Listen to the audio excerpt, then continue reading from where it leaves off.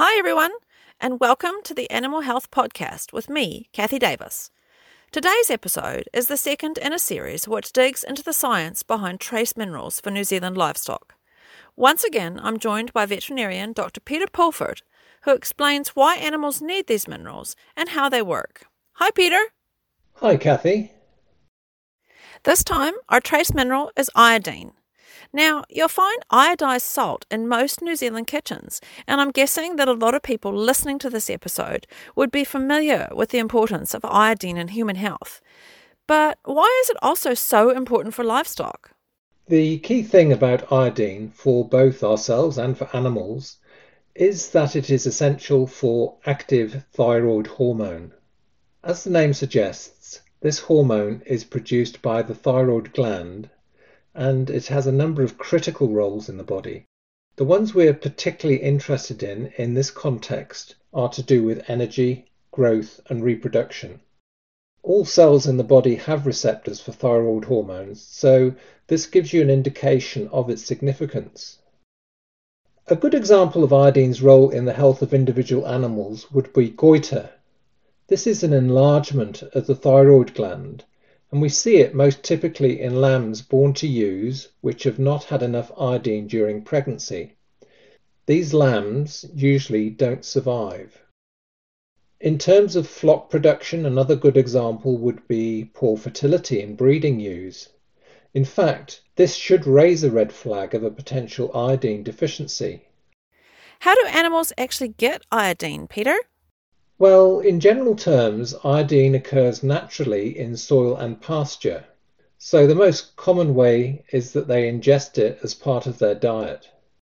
But if there is little to no iodine in the soil, pastures grown in these conditions will also lack iodine, and without some form of supplementation, livestock will become deficient. That point is very relevant for farmers in certain parts of New Zealand where the soils are known to be iodine deficient. Large areas of Southland and central Otago fall into this category, as do parts of Westland, Nelson, and coastal and inland Canterbury.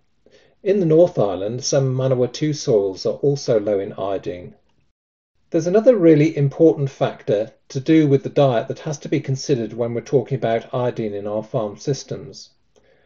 Some crops that are fed to livestock contain compounds that interfere with the body's ability to absorb iodine and also suppress thyroid hormone activity, even if the soils on which they're grown are not themselves iodine deficient.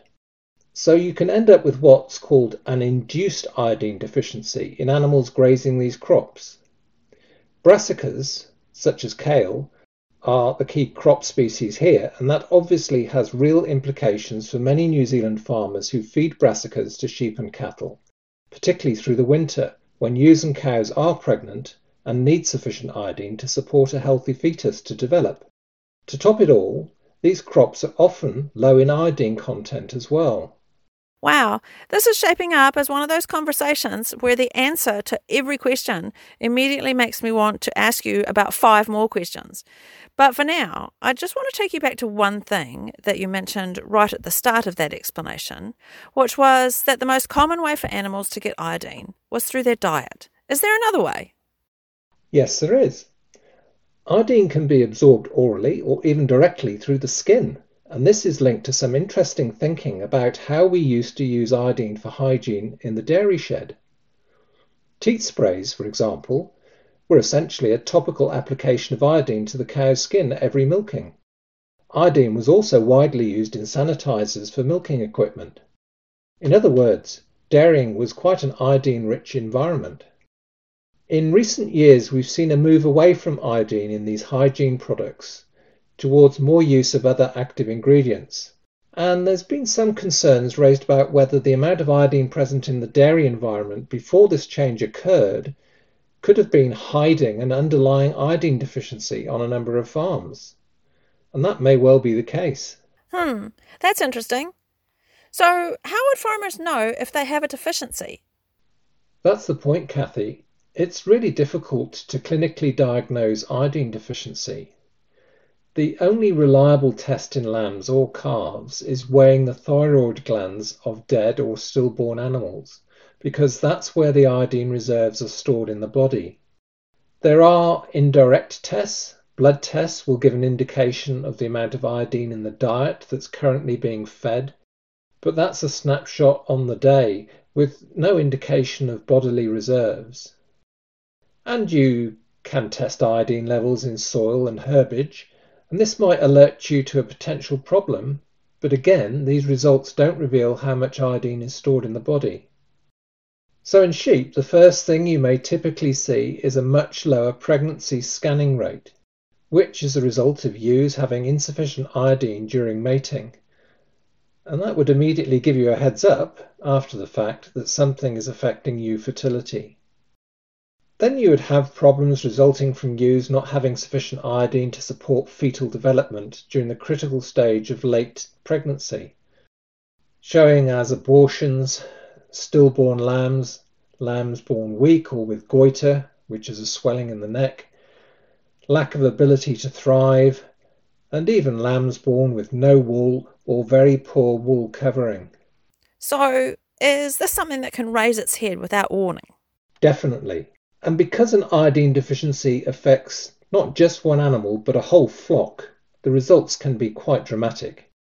As an example, and this is a real-life New Zealand situation, a farmer bought a property unaware that it had an iodine deficiency. Out of several hundred in-lamb ewes, he literally ended up with only a handful of live lambs, so that was a huge cost to his business. People who've never had an iodine deficiency diagnosed on their farms are just not familiar with this issue. It just doesn't come up on their radar, and I think it is probably underdiagnosed in New Zealand by some significant amount. I was talking to a dairy vet just recently whose client had calves born with goiter. This was on a property with no previous iodine deficiency known, so it came as quite a surprise. But obviously there was a problem somewhere in the system, possibly to do with winter brassica feeding. I can pretty much guarantee that one dairy farmer would just be the tip of the iceberg. Okay, well, that brings us to how farmers can supplement their animals with iodine. What options do they have available, and how do these compare in terms of effectiveness and efficiency? One of the ways iodine has been traditionally administered to livestock is through iodized salt, just as we do for humans. But then you've always got an issue there around individual animals getting more or less than others. Iodine can be added to stock water, maybe through a dosatron system, which is by far and away the easiest thing for dairy farmers and is probably the most common method of supplementing dairy cows. It's not quite so easy for sheep, however.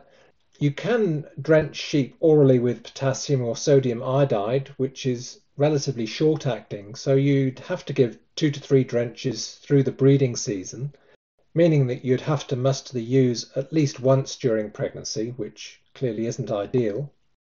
The most appropriate and convenient method for sheep is an injectable iodized oil, such as Flexidine. One injection a month before mating provides enough iodine to support the ewe's fertility through reproduction and for the lambs to have sufficient iodine reserves in their bodies when they're born to allow them to be able to survive. Lambs born to ewes with sufficient iodine generally don't need any further topping up, so there's a very clear-cut advantage to using the injectable. It's labour saving. It's basically a set and forget scenario. And I don't think there's any doubt it's cost effective where iodine deficiency is present, especially with the price of lamb these days. Where animals are wintered on brassicas, experts tell us that sheep or cattle should get some form of iodine supplement before they go onto these crops, because of brassica's known suppression of both iodine uptake and the activity of thyroid hormone. Again, injectable iodized oil is probably the most convenient method of supplementation. Injectable iodine can be used on dairy farms too. The slight difference here is that because of the longer pregnancy period in cattle, you would have to give a second injection approximately 6 months after the first one, which would be administered about a month before the planned start of mating. Peter, it sounds to me like this is actually quite a complex topic, maybe more so than some farmers actually realise. Yes, it is. Iodine is very much a trace element discussion to have with your veterinarian. It's not cut and dried by any means. A deficiency is difficult to diagnose, and it can have a profound economical effect on farm performance. As I mentioned earlier, there are several reasons to suggest iodine deficiency is becoming more commonplace in New Zealand farming. Well, thank you very much for giving us a bit more insight into this issue, Peter. That concludes this episode of the Animal Health Podcast, the second in our series on trace minerals in New Zealand livestock. Next time, tune in for everything you need to know about zinc. Thank you for listening.